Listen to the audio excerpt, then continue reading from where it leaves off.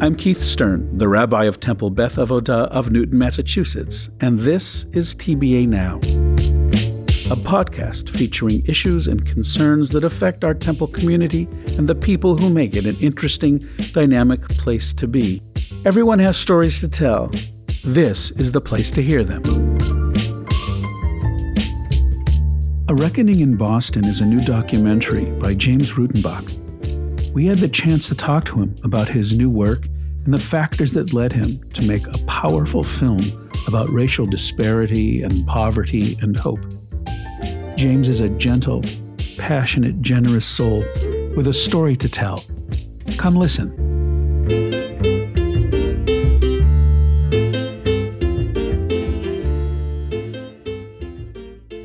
James, welcome to TBA Now. I'm so excited to talk to you for any number of reasons. First, because I don't know if I'm a cinema elitist, but I sure do love movies, and I especially admire documentaries, and that at this stage in your career seems to be your forte and your direction. So welcome. Thank you. I'm excited to be here and to talk to you. Just to point out, almost with every guest, we have had members of our congregation. And if people are wondering, James Rutenbach, so I don't really know him from the temple. And plus, I don't know if Rutenbach's really a Jewish name. So just for our listeners to understand that James, in fact, is a nice Christian boy and comes to us through a connection that began when I had the opportunity to see his most recent documentary. And James, would you give us the full correct title? I don't want to mess that up. Yeah, sure. It's called A Reckoning in Boston. So I saw it, and then our mutual friend, Amy Tonkonogy, who connects the world, said that it would be probably a great conversation to have, to get to know you better and to explore the dimensions of your work and your inspirations. So thank you for making yourself available and for sharing with the audience of this podcast, TBA Now. You're very welcome. James, A Reckoning in Boston, tell us something about it. What's the setup? What's the subject of your documentary? Sure. A Reckoning in Boston is it's actually a feature documentary that started in a classroom in Dorchester in a night course in the humanities with low-income adults who had gone there to study art, philosophy, and history 2 nights a week for the first time in their lives.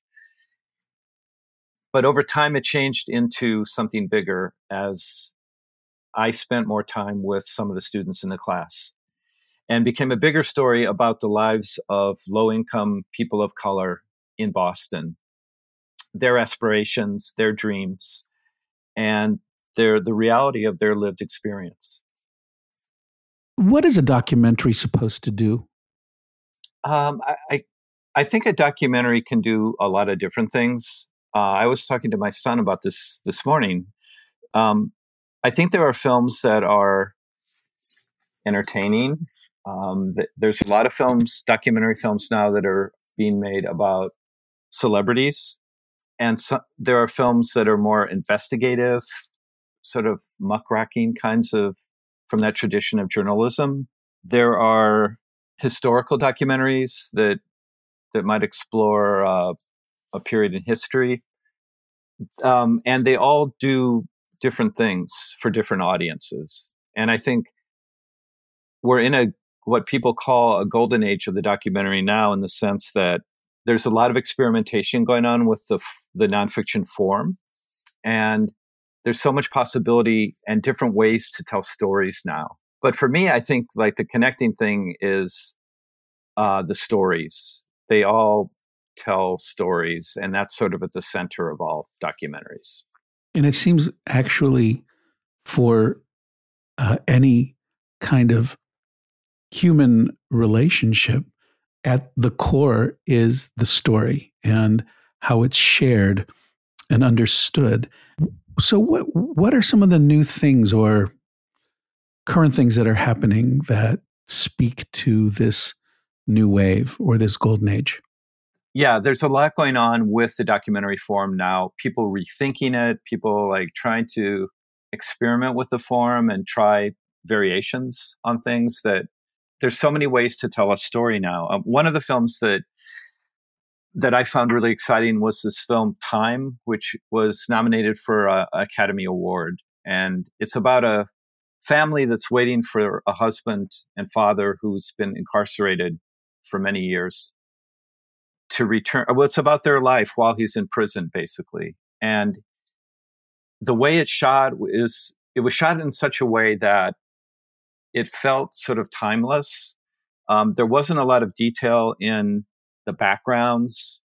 There was a lot of sort of like a fusing of these family films, these home movies, basically, with the actual footage that was shot by the filmmaker, so that there was sort of the seamless feeling of this sort of netherworld of people waiting for this really important figure in their family to be released. And it's a really, really interesting film in that way. I think one of the things that's going on with nonfiction films is documentary filmmakers are appropriating some of the technique and style of fiction films. For example, with the kind of films I make and many other filmmakers make are character driven. Mm-hmm. And so, the film A Reckoning in Boston was made over 5 years, and it's looking at the personal stories of these characters who are going through a lot of changes in their lives over a long period of time. And that their character development is a big piece of A Reckoning in Boston. And it requires, that kind of filmmaking requires a lot of patience and time, and because these stories need to unfold organically. And so those kinds of stories have a feeling in some ways more like a fiction film in some cases. There's just so much going on now that is unique and different. I appreciate you're talking about some significantly different, nuanced interpretations. And for you as a filmmaker, what you're just describing, it would seem to me, requires an enormous amount of energy on your end to create a relationship of trust so that story can essentially develop unimpeded by the notion that there's a camera following this person around in moments that in almost every documentary, I suppose, or in many now in this new age you're describing, if there's not an uncomfortable moment for the subject, then there's something wrong. In other words, there's some moment or series of moments of confrontation with very significant emotional confrontations. How hard is it for you as the filmmaker to develop that kind of relationship? I don't find it difficult in any way. I find it very natural. And I guess, the people that in some ways it's like casting a film. Early on, I was very much drawn to two of the students in the Clemente course, which the film started out being about, Coffee Dixon and Carl Chandler. And they were both people that revealed themselves in the classroom. We were filming in a classroom to be really insightful people that were, and as I got to know them, I realized how much was changing in their lives and what their aspirations were. And I liked them both. And they were both people that I felt I would like to get to know over time. And that's a very, despite the differences in class and race, I think we all have something in common. I mean, we all as humans have connections, right? And that's the starting point. And from there, it's negotiating, with this film in particular, there were difficulties in negotiating issues around class and race, and that's what we ended up bringing that into the film as part of the narrative. But I knew that both Carl and Coffey had enormous promise, and that they were aiming high in terms of what they wanted to do in their lives. And I knew that would make for an interesting stories. And you succeeded. James, do you remember the first documentary that you saw that kind of opened your eyes to the possibility that you might want to do more than just be a customer, but actually be a producer? I do. I moved to Boston. I moved to Cambridge in 1978, and I signed up for a summer course that was through the University Film Studies Center, which was a consortium of colleges in Boston that brought in filmmakers from all over the world for different month-long courses. And I signed up for ethnographic film that was taught by a filmmaker named Jean Rouch from Paris, who is a highly influential figure in the history of nonfiction film. And he made a film. I saw a lot of films during the course of that month that really had a deep effect on me and how I think about filmmaking.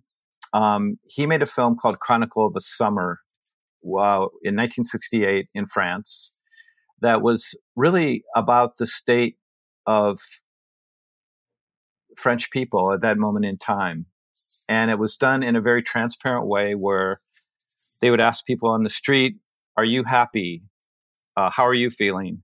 And some of those people became more fuller characters in that film. And questions about France's engagement in Algeria came up, and it became this sort of bigger story about France. And I found that film really, really revelatory and exciting. And some of the other films I saw during that seminar were films by the Maisel brothers, like Salesman. These are films that I hadn't seen before. Leacock Pennybaker films like Primary and Happy Mother's Day. And these were films that were really engaged with life in a very deep way, but approaching it in different ways. The American approach was a little more observational. The Rouch film was much more direct, and it really opened me up to possibilities for documentary filmmaking. So how did you get from there to where you are now? I know it's been a few years from point A to point B, but what were some of the things that led you to, how did you get there, I guess is what I'm asking. Yeah, well, it took me many years. I'm from Iowa, and I finished college in Minnesota in mid-70s. I thought I wanted to work with young children, like as a kindergarten teacher, because I had read a lot of the research about child development and was really interested in what could I do that would contribute to society. And I worked on a Teacher Corps project in Appalachia for a couple of years, but very quickly realized that I was temperamentally unsuited for that kind of work. But I had always loved the arts, and that was always my first love. So I decided at that point, I just needed to go for it. And I worked in New York for 6 months for a small educational film company, but I was making so little money there, and it was so expensive that I decided to move to Boston. So I worked at Legal Seafoods in Chestnut Hill I started working as a waiter, and I started doing internships with independent filmmakers like Richard Broadman, who was living in Mission Hill and making films about some of the issues that are in a reckoning in Boston, like gentrification, urban planning. And he actually taught at the museum school, but, was making films with a collective of people who were actually processing the 16 millimeter film in their apartment to save money. And so that was really inspiring to me early on to see that filmmakers could work independently and they could figure out ways to make it work financially. Of course, Richard also taught at the museum school, but it was that was for me a sort of grounding in the realities of filmmaking and how you could make it work. And over the years, I continued to work as a waiter, and but ultimately went to grad school in Cambridge and started doing more of my own film projects. And when I finished it there was a small program at MIT. It was called the MIT Film Video Section. They had this really small but really extraordinary program that I felt lucky enough to get into. And filmmakers came from all over the world. Richard Leacock, at that time, it was started by Ed Pincus, who's a very renowned nonfiction maker. Richard Leacock then was sort of at the helm when I was there. And every Monday night, they would have a screening with a filmmaker from almost anywhere. There were people coming from all over the world to show their films, talk about them. And that program was sort of a studio program. So I ended up making a film back in the same county I had lived in West Virginia, in a basically abandoned former company town, coal company town. And after MIT, started working more as an editor and supported my family that way. And increasingly started getting more work. Even though it was freelance and there was a lot of insecurity about that, I was able to sort of keep the work coming in and support my family and still explore other films, other kinds of personal films that interested me. It's really something to hear about this development, that the course that your life has taken to lead you to this most recent work that you've done. I wondered about, you mentioned that you were from Iowa, end up in New York and Boston. You were in some ways an outsider when you first arrived in these two cities. And it got me to thinking, is a good documentarian someone who arrives as an outsider? Does that make the project more complete? Or am I just being hopelessly romantic? I don't think it necessarily is an advantage. Being able to see from an outsider's point of view can often bring a lot of insights that one can bring into a film. And so there is something to that. I do think, with The Reckoning in Boston was sort of an extreme case where, I live in Newton. We're basically sort of middle class, but I think of myself as middle class, but the very fact that I own a home in Newton means I'm not truly, it puts me in the 10%, just by the very nature of the fact that we bought a house, 35 years ago. Mm-hmm. We're in the top 10% of people in the country. I know that because there was someone in Brookline who wrote a piece in The Atlantic about this. So we are people who think of ourselves as not wealthy, but we actually are. When you step back and look at the statistics nationally. Yeah, yeah. So here I was coming from Newton too. And also, we know that there are significant wealth disparities between Black people and white people in the greater Boston area. The median household wealth for white people in greater Boston is $247,000. And for Black people is $8. So that just, and so here I was coming from the white side into a Black community and presuming somehow that I could mediate the stories of some of these people from this class. And that was sort of the first mistake. But I think in the end, there were a lot of steps in between in getting to the point where I brought my voice into the film. But I think when I did bring my voice in, it was the fact that I was an outsider allowed the film to come together as a film. I've watched a lot of documentaries during this pandemic, more than I would ever have been able to at any other given time, partially because I'm on my couch a lot, but also because Netflix and HBO have clearly decided that the genre of documentary that you described earlier stars, murder, sensational trials, that sort of thing, really has attracted people. And one of the things I've noticed in watching all of these documentaries that have been screening over the past year is wondering, how does the basic human quality of empathy play into your work? I do think of myself as an empathetic person. And when I started this project, I thought that would be enough. But I realized over time of making it that empathy was not enough. I think that the documentary is a really extraordinary vehicle to express emotion. It's like an emotion making machine. And I think that when we're drawn into someone else's story on the screen in an intimate, personal way, it's powerful.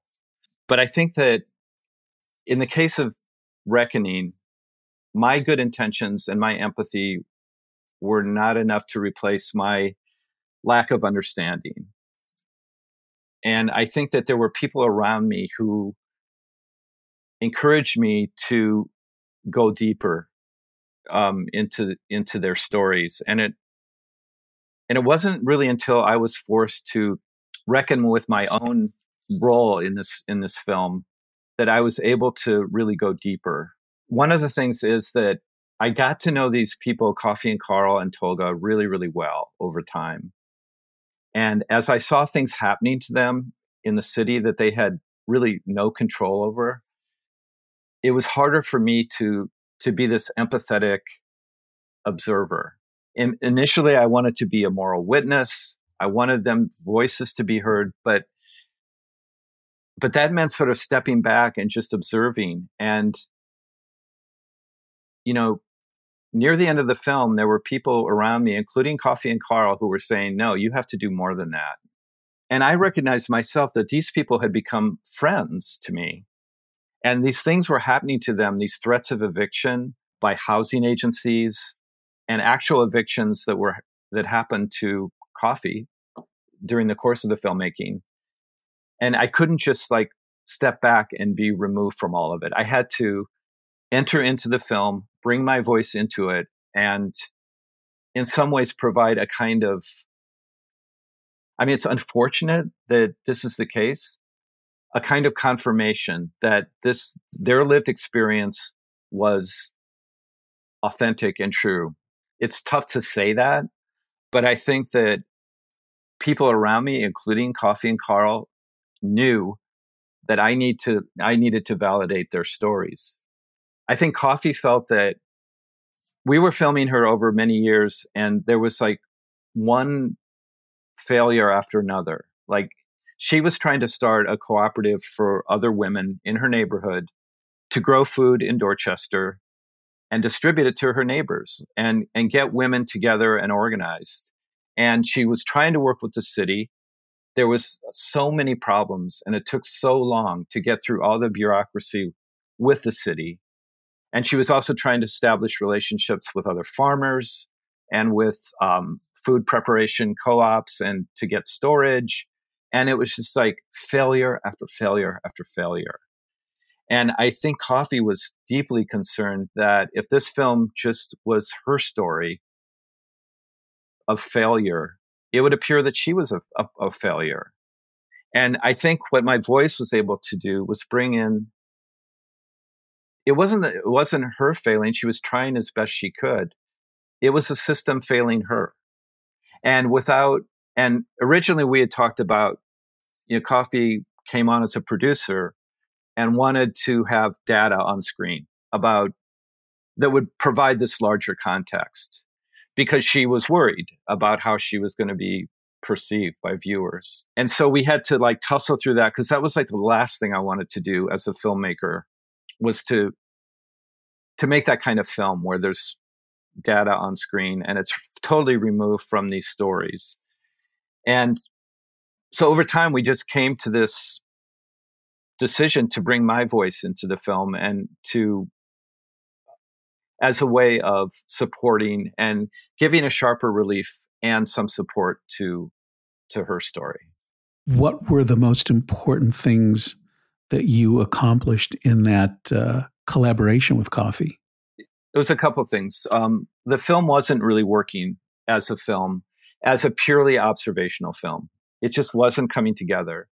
And Coffee, Carl, and I went up to Maine to the Camden International Film Festival, and we had a pitch session with some funders up there. And we met with Nolan Walker, who is from ITVS, which is, I think, probably the biggest funder of independent documentaries in this country. What does that stand for? It's Independent Television Service, and it's funded by the Corporation for Public Broadcasting. So a lot of the films that you see, documentaries that you might see on PBS, on Independent Lens or POV, are films that have been funded by ITVS. And Nolan is vice president of content at ITVS. He's African American. He lived in Boston for 15 years and understands race in the city as well as anyone.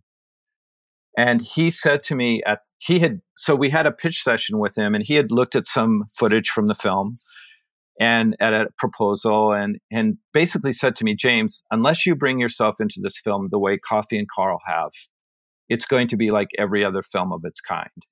And I didn't really understand that then. And on the drive home, Coffee asked me if I felt afraid to become as vulnerable as they had for me, which also made me feel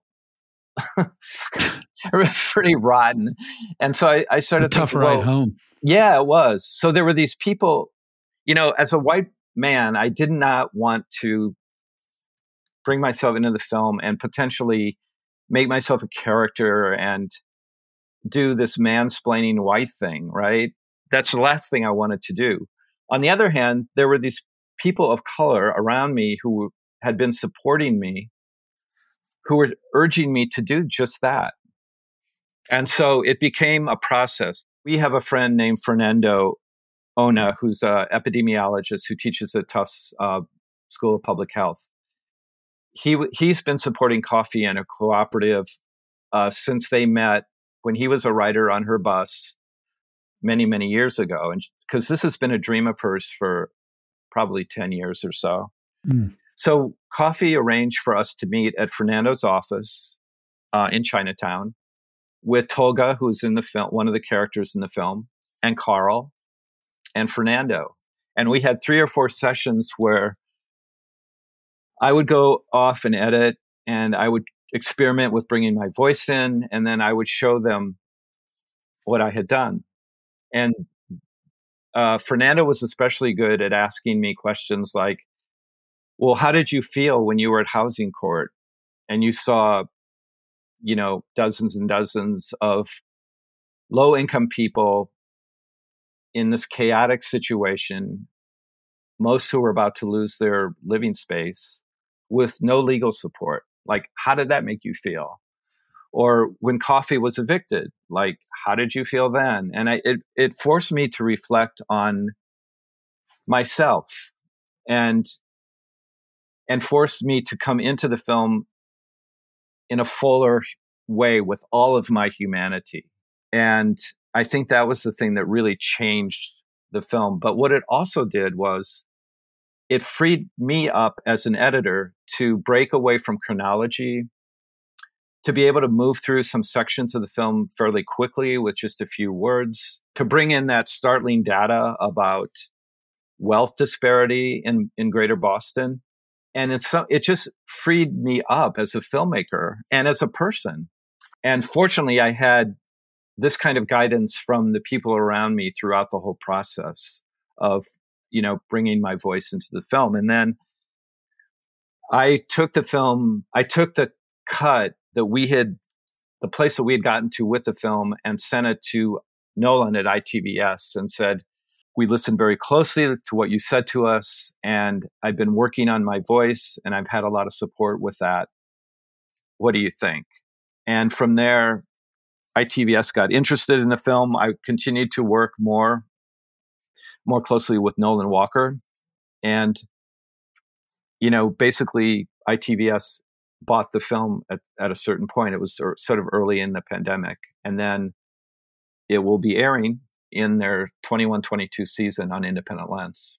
it really is an odyssey, that you're describing of so many different levels, both just the creative process and how long it took you to go from inception of idea to actually selling the finished documentary.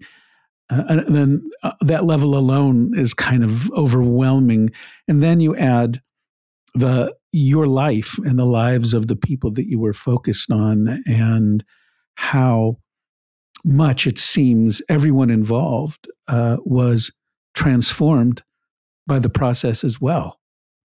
My initial idea for this film was that I would film a year in this tuition-free night class in art, history, philosophy, and literature for low-income people in Dorchester.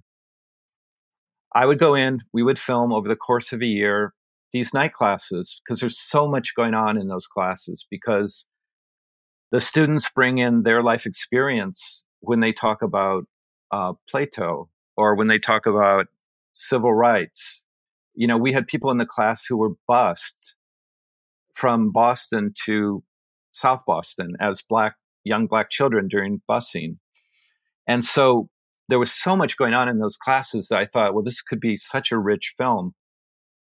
And I had conceived it that way and thought, but we'll also, I want to get to know a few of the students fairly closely and get to know them and get to know what their lives are like outside of the classroom. But we could do this, in a year, and it would be mostly focused in the classroom. Mm-hmm. What happened was, as I got to know them, Coffee and Carl, and spent more time with them, I realized how much bigger the story was. And the fact that, yes, this idea of transformation through study of the humanities is powerful, and it's real. It's like what many of us have had the opportunity to experience in college. But the transformation in the end, I think in some ways, my transformation was a more significant one in some ways. And that came through my experience of their lives and getting to know them. James, recently, I'm a big SNL fan, and recently Daniel Kaluuya was the guest host.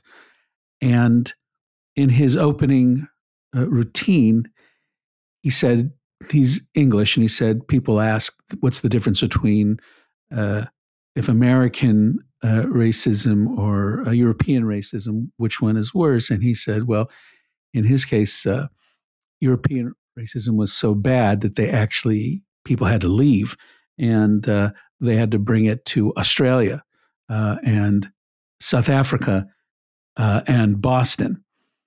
And of course, the crowd is New Yorker. People laughed, and as I sat there, I was like, "Oh man!" And I thought to myself, "Is it so true? Is it really as bad as all that?" I wonder, are things that bad here, and are we getting this together at all?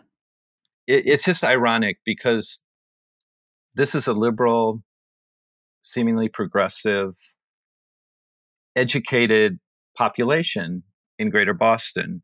And yet we have this disparity that is just this sort of glaring disparity between, just in wealth alone, between white people and black people. And why is that so persistent? And, that's been the case for many, many years, and it's not changing. So one could ask oneself, well, why is that? That's one big question right there. I think for me, in the making of this film, there's so much that we as suburban people, white people, are protected from, and that is hidden from our view, that allows us to think and feel that we are okay and that we are progressive and that things are all right. And for me, it was like, when those barriers came down and I was seeing these things in housing court or welfare agencies or just on the street with the people I was working with on this film, it really changed how I saw this city. And I say in the film that it's a city that I always loved, but I never truly understood. And I think if you're a Black person in Boston, you understand it. And you understand that it is real. And it's a very particular kind of Northern racism, but it is real. And it's not something anybody's making up. Yeah, it's a real thing. Yeah. And also, if you look at something like, busing in 1974, and there were hundreds of Black kids bused to Charlestown and South Boston, they were met with like throngs of people that were saying, "Get out." There were like eggs being thrown at these buses. These kids were walking into these schools with police protection because it was so dangerous. And why is it nearly 50 years later that we haven't even talked about it? There's been no truth, no reconciliation around that whole thing. And I think it's because people want to just pretend it didn't happen. And I think that's a sign that, well, we're not really on top of this. Well, I think you're saying that and looking, I think particularly back in A Reckoning and looking at Coffee Story, I mean, all three of your subjects, but the impact of the true trauma that is part of racism that I think is such a stunning, significant part of the story that I think is not told enough, which is just the daily degradation of the human spirit and the psychological harm it causes. And, it's not even that an empathic white person is unwilling to listen, but it's not a subject that people of color are particularly interested in sharing with white people. I think because it's such a painful, and it's not like reflecting on a past experience. It's a collection of experiences that continue to reverberate and are underscored so that when a Black man is shot 12 states away in 2 different time zones, like why are Black people so upset? Just one guy, and I mean, it's bad, but why does it cause this kind of response? And it's like, well, it's a traumatic response to a horrible situation that pushes a button in every single person of color. And learning about that is hard going. And I think avoiding the conversation about the horrible, really unforgivable behavior of people in those towns where the buses were rolling in, and these were kids on those. I mean, kids, and the response was so cruel and premeditated, and that it's a ongoing phenomenon. I certainly understand why.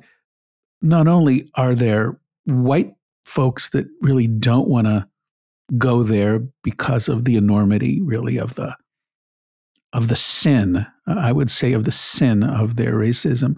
But also I think Black folk are like, I don't know. I like, what's the gain to go there with these people? I mean, I think it's a really hard issue to crack, but you're right. I think that's a really important point to make in how it affected people across the greater Boston area. Yeah. I mean, Coffee told me about, when she was growing up in Dorchester, there were certain streets that she couldn't cross, and she just knew she could not cross that street because it was too dangerous, and the N-word would be used. She was just not welcome there.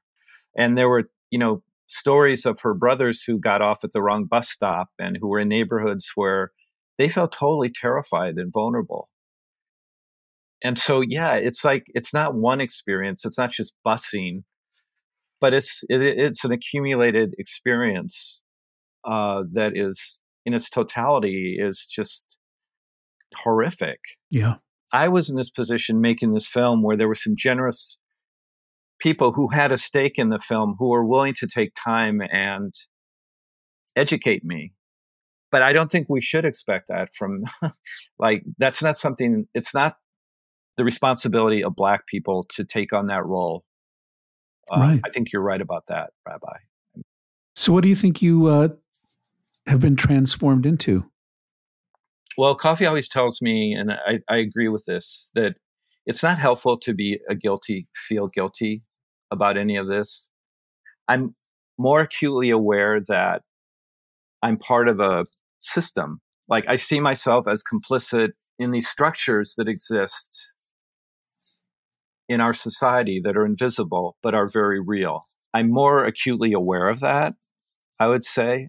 I think I'm also, in terms of my own faith experience, I was a parishioner at a Catholic parish in Chestnut Hill that I had loved. And it was, a Jesuit parish. I learned so much from the people there. Yet over time, I started to feel, I was getting to know Coffee and Carl 2014 when Ferguson, Missouri happened, right? And so like every few weeks, there was another Black man killed by police somewhere that we would read about or see in the news. And I was with Coffee and Carl during those times. It wasn't like I was able to just quickly process it and move on. I was having conversations with them about it that were difficult. And so it changed the way I saw that. And it changed in some ways everything about how I saw things. Like I went to church, and every week, there's prayers of the faithful where, people pray for other people. They pray for things going on in society. And it's something that sort of in the Catholic Church is more coming from the priest. It's not like it's an egalitarian process. And I was waiting to hear the names of some of those Black men in church, and week after week, and I'd never heard it. And it led me to sort of start looking at other places of worship and started thinking differently about, well, why am I in an institution that's part of the problem? And not that, I don't mean to overstate that, but I feel like, the hour on Sunday morning, I think it was Martin Luther King who said it's the most segregated hour in America, because people are in these churches and they're silos and they're not connected at all to each other in the way that one would think an institution of God would be, right? So I sort of, I started looking at other churches in Greater Boston, and I'm now a parishioner at St. Stephen's Episcopal Church in the South End, which is a really diverse, very vibrant faith community that has a youth program that expands all over the city in the summer. It's called the St. Stephen's Youth Program.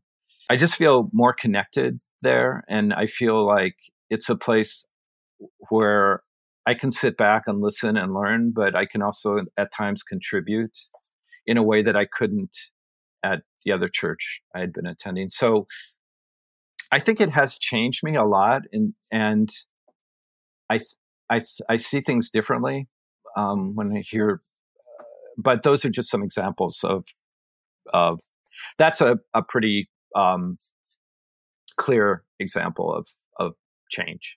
I appreciate that, and I appreciate, as you're describing it, the role of faith in your worldview. And I wonder if you'd want to say a word about that. I mean, there were many, many years when I was young when I wasn't at all religious. And I think that, but I always feel like I had sort of a really interest in theology, and I'm drawn to that. But what happened was, my son Anthony is 31 now. He's a full-grown adult. But when he was first diagnosed with autism, he has classic autism, and he's also non-speaking. It was really a devastating experience for me and for our whole family. And, the implications of that are so deep.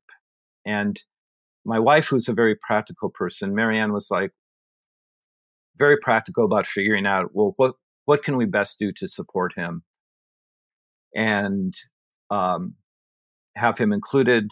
He was an inclusion student. He was probably, I think, the first non-speaking inclusion student in the Newton Public Schools. Mm.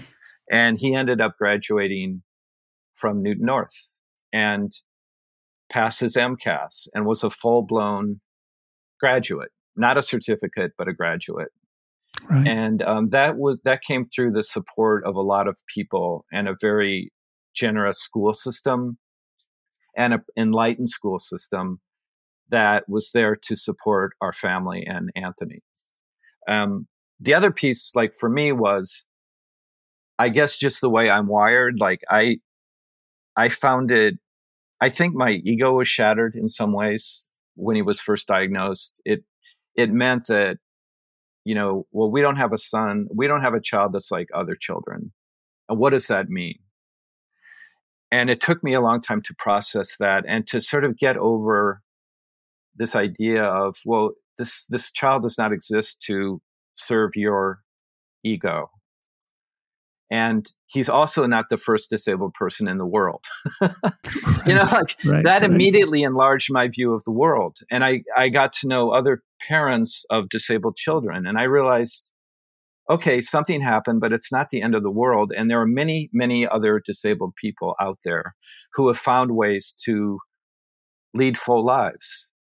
And so, but anyway, I was sort of like freaking out. I was like, yeah, like, how can you allow this? How can you allow a child to suffer? And just enraged. And it's ironic because like I wasn't even really a religious person, yet I was having these conversations with God.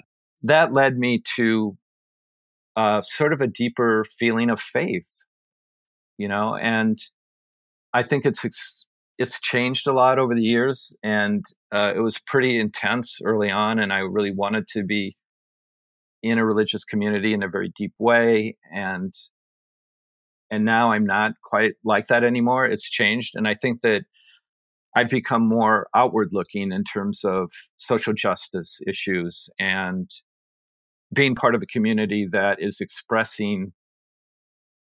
turning itself to the world, to God, but also to our neighbors, and trying to understand what that means. The inspiration through struggle, as you've described it, and what it was like, what it is like in terms of helping your son be the best man he can be, and being a parent. And parents are always feeling like we're not doing the best we could. We just don't know what the hell to do.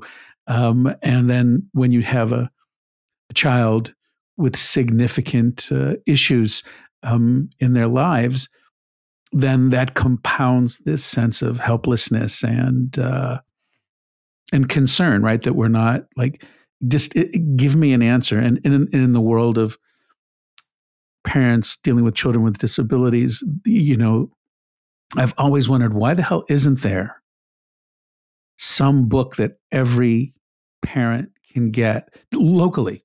Like in Newton, what are 50 things you should know, people you should talk to, places you can get to? It seems like every family always ends up having to create that notebook. And yeah, I don't know, it's just not fair, but I digress. Did you ever think about doing a film about Anthony? I have thought about it. I've actually worked on several films about non-speaking young people. I worked on a film as an editor for a film called Deej, which was on PBS a few years ago, about a non-speaking young autistic guy from Iowa. And I'm working on another film now about a 21-year-old man from Concord, New Hampshire, who's named Samuel Habib. And his father is a disability activist and a filmmaker. And Dan and I have worked on a couple different projects together. So I'm definitely interested in it. I think that part of me, it's even, I hesitate sometimes to even in a forum like this, like to talk about Anthony, because I want to respect his privacy. Yeah. And I feel like maybe someday there will be a project that we could work on together. But I don't feel comfortable, at least now, making a film about him, like me making a film about him. I think it would have to be totally collaborative and something he would be participating in fully and willingly. And for now, he does not want to do that. Right. Well, I have to say that were the two of you ever to decide down the road that it was a project you wanted to collaborate on, I have no doubt about its intensity and depth, because in looking, viewing A Reckoning a few times now, I just want to reiterate how impactful your film is, and the moment that you decided to step into it. I didn't see the rough cut before you decided, but I must say that you're making yourself vulnerable, you adding your voice and using your undeserved white privilege to help further the lives of the people whose lives you were a part of. All of it is moving, and I hope that many people will see it, and that many people will try to find more of your work. So if we wanted to see earlier things that you've created, James, how would we find that? Well, I made a film. There's a film called Class of 27, which is about children in rural America. It's a short film that's on The Atlantic. It's streaming at The Atlantic. There are other films. My website, Lost Nation Pictures, has sort of a list of films and a filmography there. And if anybody wanted to explore any of those films, I could help them find them. James, this has been such a really blessed experience for me to speak with you and for you to share your life and your work with the listeners of TBA Now. Thank you for taking the time. We look forward to hearing about A Reckoning in Boston as you enter into that all important for documentarians to eat award season. And we're hoping for the best. And I think if there's any justice when it comes to pieces of nonfiction film that can change the world, yours wins. Thank you so much. I've really, really loved talking to you, Rabbi. Thank you so much. You're welcome. Thanks for listening to TBA Now. We want you to subscribe. Help us grow this bigger and better. Let us know what you think. Any suggestions, any thoughts for who we should talk to? We are all ears. You can access us by the website, bethavodah.org, or find us at Apple Podcasts or wherever you get your podcasts.